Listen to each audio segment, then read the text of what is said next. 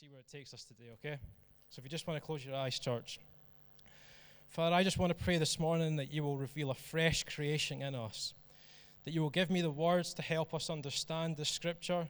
But Lord, we want to come to you this morning and rejoice in the name of Jesus about this great and trading place story that has taken place. It is the greatest story we have ever heard, Father, and we want to rejoice in the new creation. In your mighty name, amen.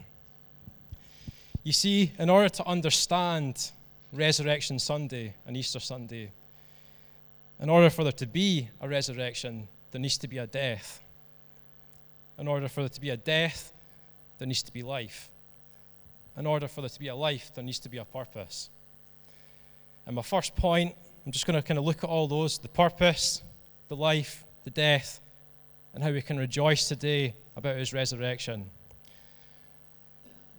So as I move on to the first point, I just want you to turn to your neighbor and I just want you to say to them, trading places.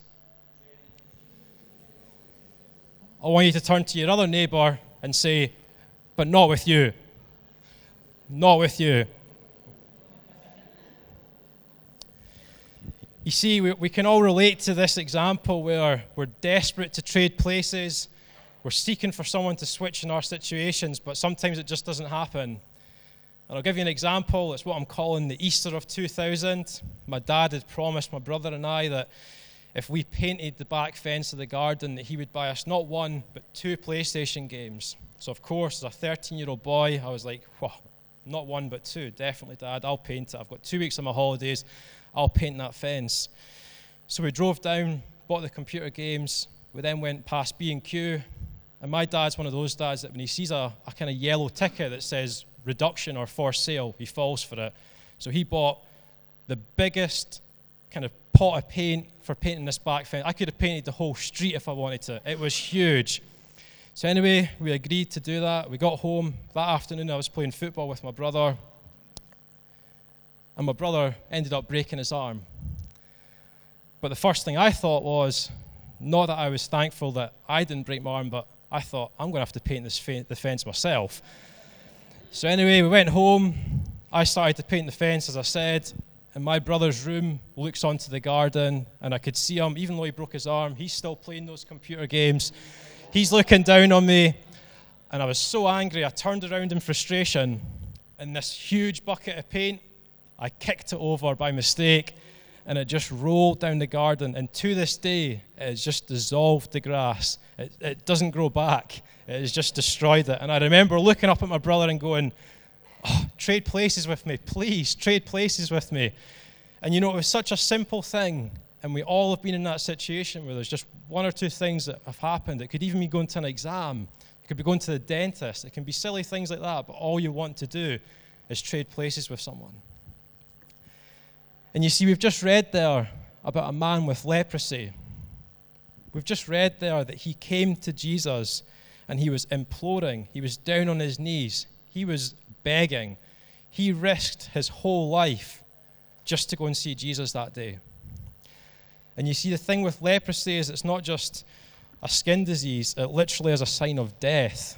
With leprosy, what happens is you get these ulcers. Your skin begins to flake. It's from your face, your arms, your legs. Your upper lips get swollen, so no longer can you talk. You become like a speech impediment. You see, what happens is when you read the scripture, you start to realize that people with leprosy were made to be complete outcasts. They were told that they were no longer allowed to have relationship with their family. So in their family sense, they were made the outcast. In society, which is over here, anyone with leprosy, outcast. They were completely isolated from everyone.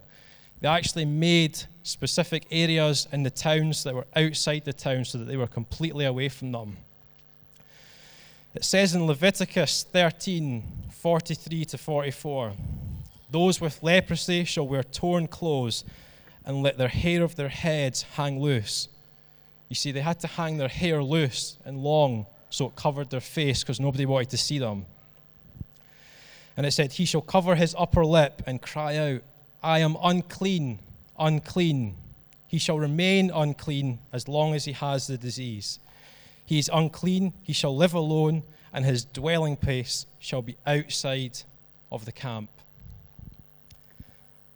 I just want you to stop and think for a minute about what this actually is symbolizing in the Bible.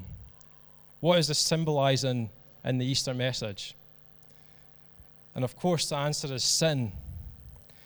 This illustration is representing the fact that just like the man with leprosy was an outcast to society, an outcast spiritually, he wasn't allowed in the temples. He was an outcast emotionally, physically, completely isolated.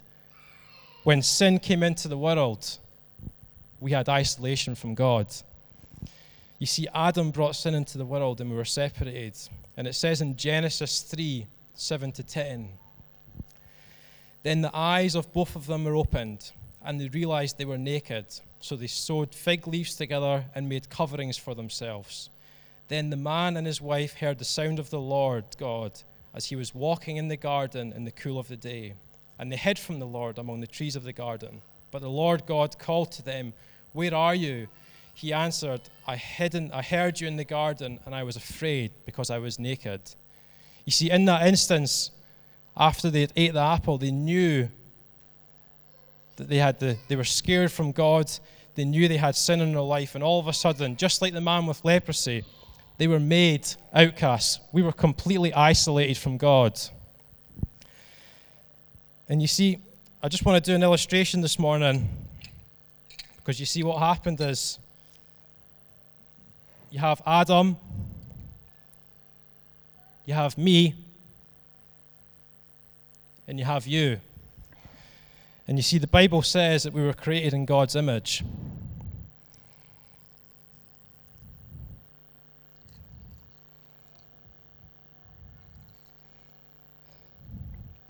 But then what happened is sin was introduced. So you see,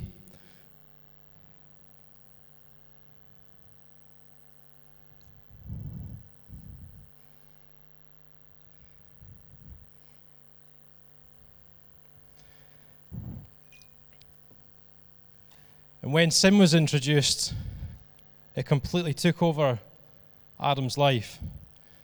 It completely separated him from God. And as a result, as it says in Romans, that for all have sinned and fallen short of the glory of God. Therefore, we are all separated. We're all born into a sinful world. So we're all separated from God, because it says all unrighteousness is sin. Our unrighteousness has separated us from God.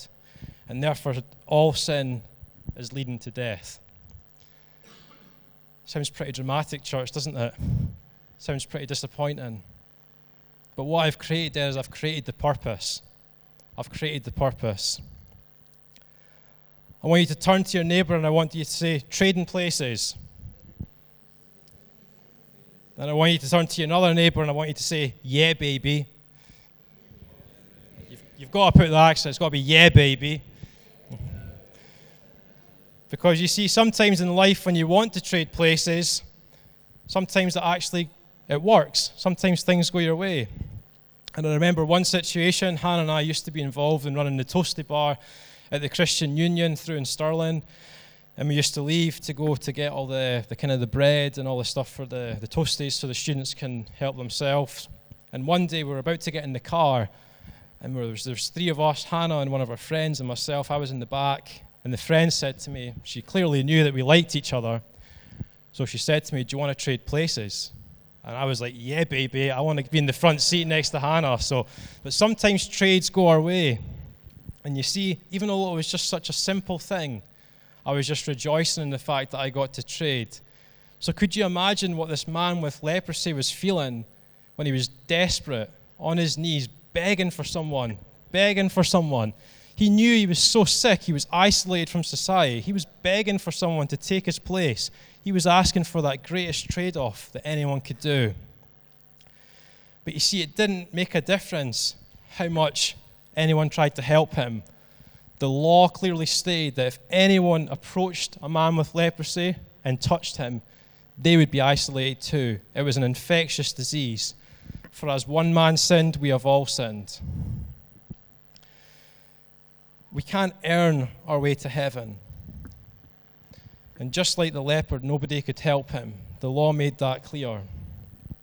But then it says in Corinthians 15, verse 21 to 22, for since death came through one man, the resurrection of the dead also comes through one man. For as Adam has sinned, so has Christ made us all alive. You see, through one man, we get new life. Through one man, the leopard had this opportunity to be cleansed. You see, it doesn't say that Jesus just healed him. It says he cleansed him. He completely restored him. He gave him new life. He gave him new opportunity. He gave him a chance to go back into society where he was cut off from and completely isolated. He could now enter into freely.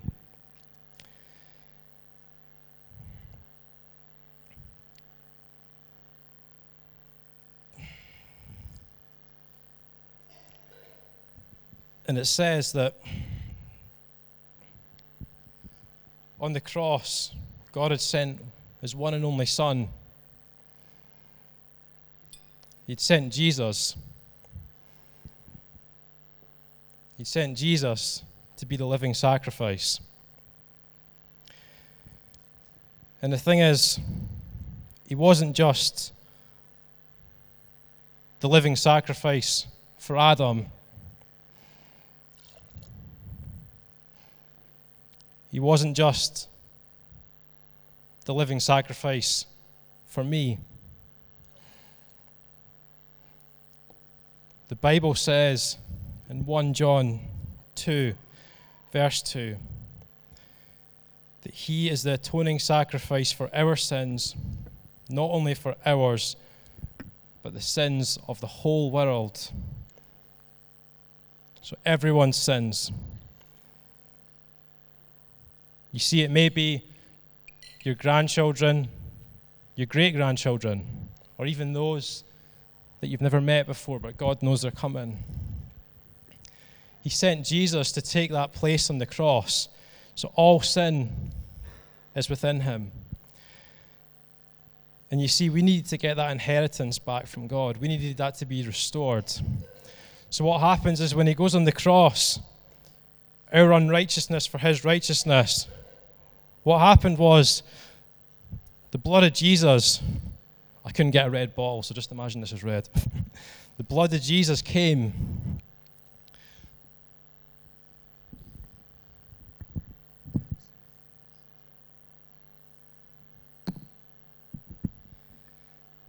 and when the blood of Jesus came, what happened was it was poured out.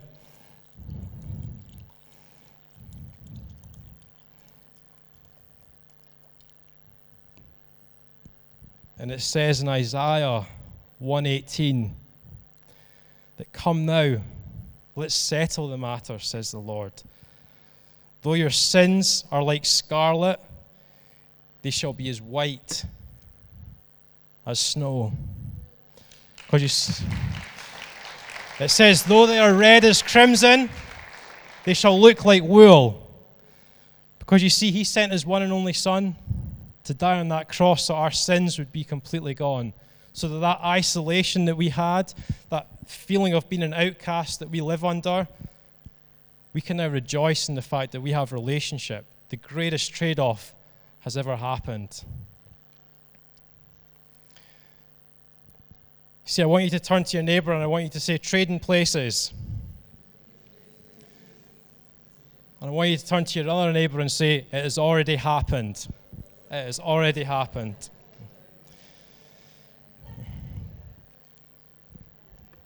You see, it says in Mark 1:40 that after Jesus had touched the man and cleansed him, Jesus said, see that you say nothing to anyone, but go and show yourself to the priest. When I read that, I thought it was quite an unusual thing to say. Don't tell anyone, but go and see the priest. But you see, this man with leprosy was living under the law. The law clearly stated, as I've said, that he's an outcast, So therefore, he couldn't do anything. Even though he was healed, he had to go and see the priest. The law stated that go and see the priest and tell him so that you could be allowed back into the temple. But you see, I think there's two reasons Jesus touched the man, because he's above the law. Jesus didn't just say, Jesus could have stood there and just said to the man, be healed, and not touched him. But Jesus touched him for two reasons. I believe for two reasons anyway. The first one was because Jesus was above the law. Jesus was under the law of God. And the second was because Jesus understands our circumstances. You see, Jesus knew that this man had been so isolated from family. He probably hadn't been physically touched.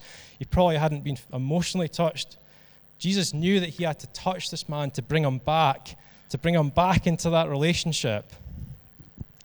And you see, we can feel like that sometimes when we live our lives under the law. When we surround ourselves by sin, we can feel guilt, we can feel anger, we can feel fear.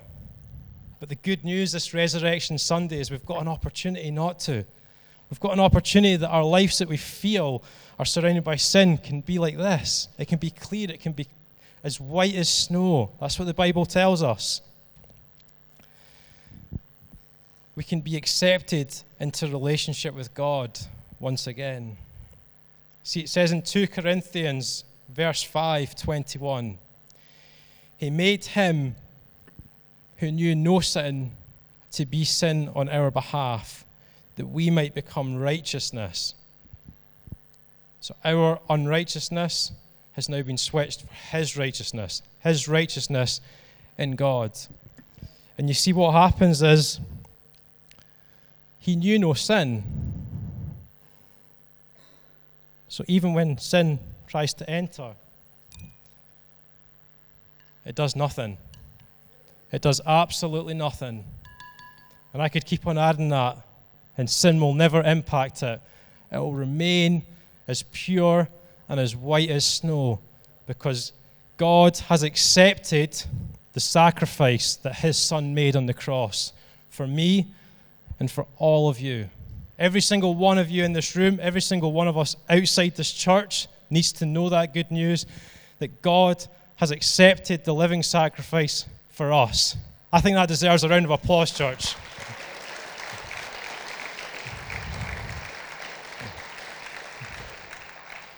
You see, it says the Christ will suffer and rise from the dead on the third day, and repentance and forgiveness of our sins will be preached in his name, preached in the outer streets. It says, I am the resurrection and the life. Whoever believes in me, though he died, yet shall live. And everyone who lives and believes in me shall never die. Church, do we believe that this morning? Do we believe that this morning? Because you see, just like this man with leprosy, he needed new life. You and I, we need new life. We need the resurrection life. And that's what this Easter Sunday reflects. And one of the greatest things that we can do to reflect that, we're going to share this morning. And that's going to be communion. Because you see, it says in John 6 that whoever eats my flesh and drinks my blood has eternal life. And it says, I will raise him up on the last day. Because, church, our spiritual food is Jesus Christ. And you see, the Lord's Supper is a picture of this, that whoever eats of my flesh and drinks my blood shall remain in me, and I in him.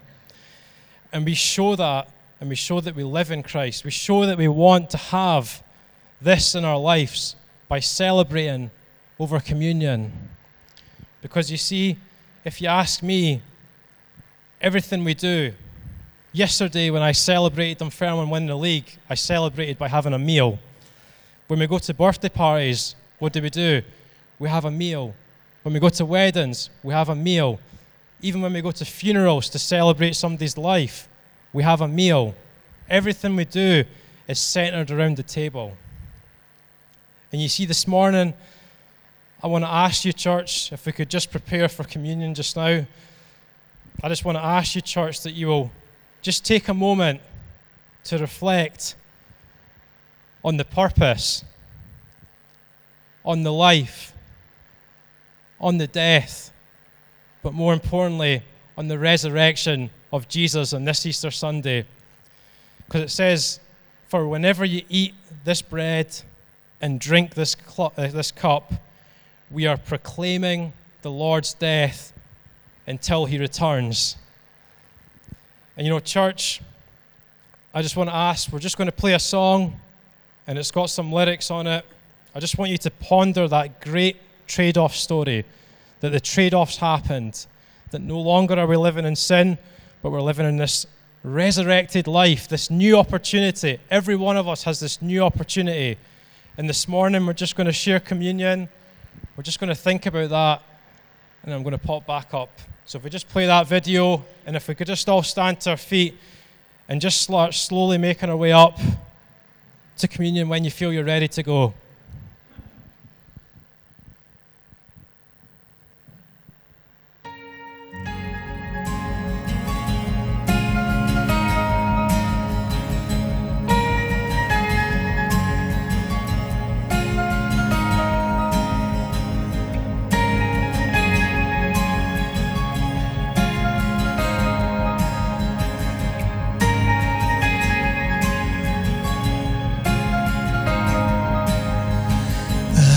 That once was crowned with thorns is crowned with glory now. The Savior knelt to wash our feet. Now at his feet we bow.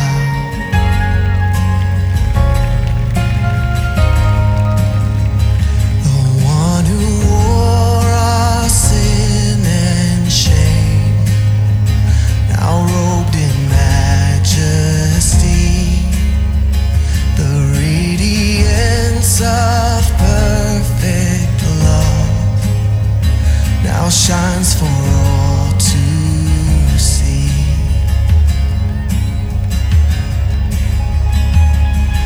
Your name is victory. All praise will rise to Christ our King. Your name is victory. All praise will rise to Christ our King.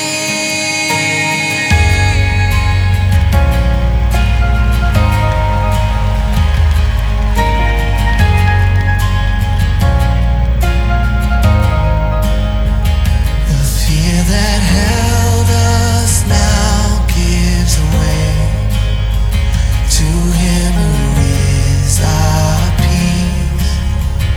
His final breath upon the cross is now alive in me.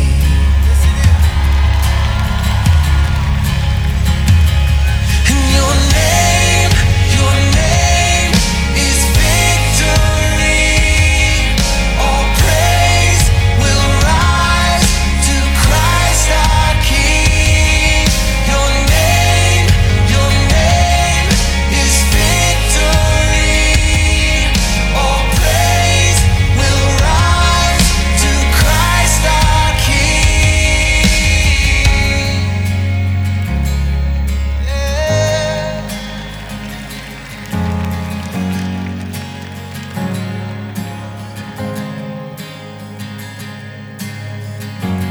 By your Spirit I will rise from the ashes of defeat.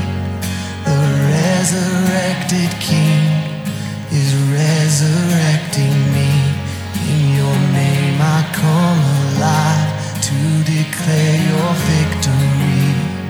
The resurrected King is resurrecting me. By your Spirit I will rise from the ashes of defeat. The resurrected King is resurrecting me. In your name I come alive to declare your victory. Come on! The resurrected King is resurrecting me. By your Spirit I will rise from the ashes of defeat.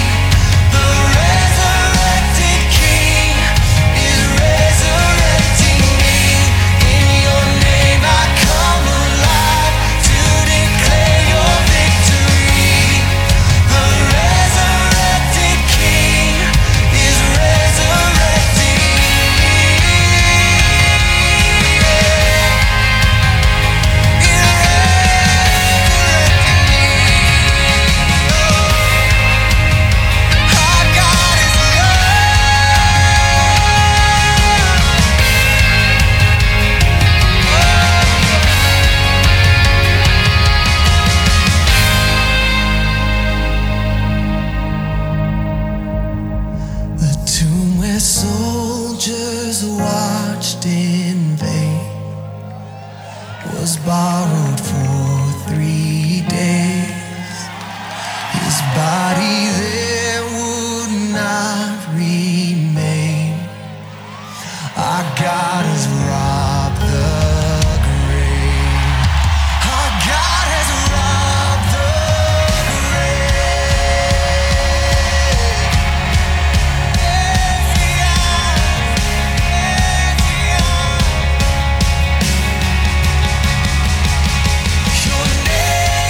Your name is victory. All praise will rise to Christ our King. Your name is victory. All praise will rise to Christ our King. By your Spirit I will rise from the ashes of defeat. No rush this morning, church. Just take your time. You know, when you get back to your seat, just keep the song going, guys. Just a few more minutes just now, okay? Just take this time in your own seat just to reflect on the new life that God's given us. And don't worry, we're going to go out with our song. We're going to go out with a resurrection song, so just take your time, guys.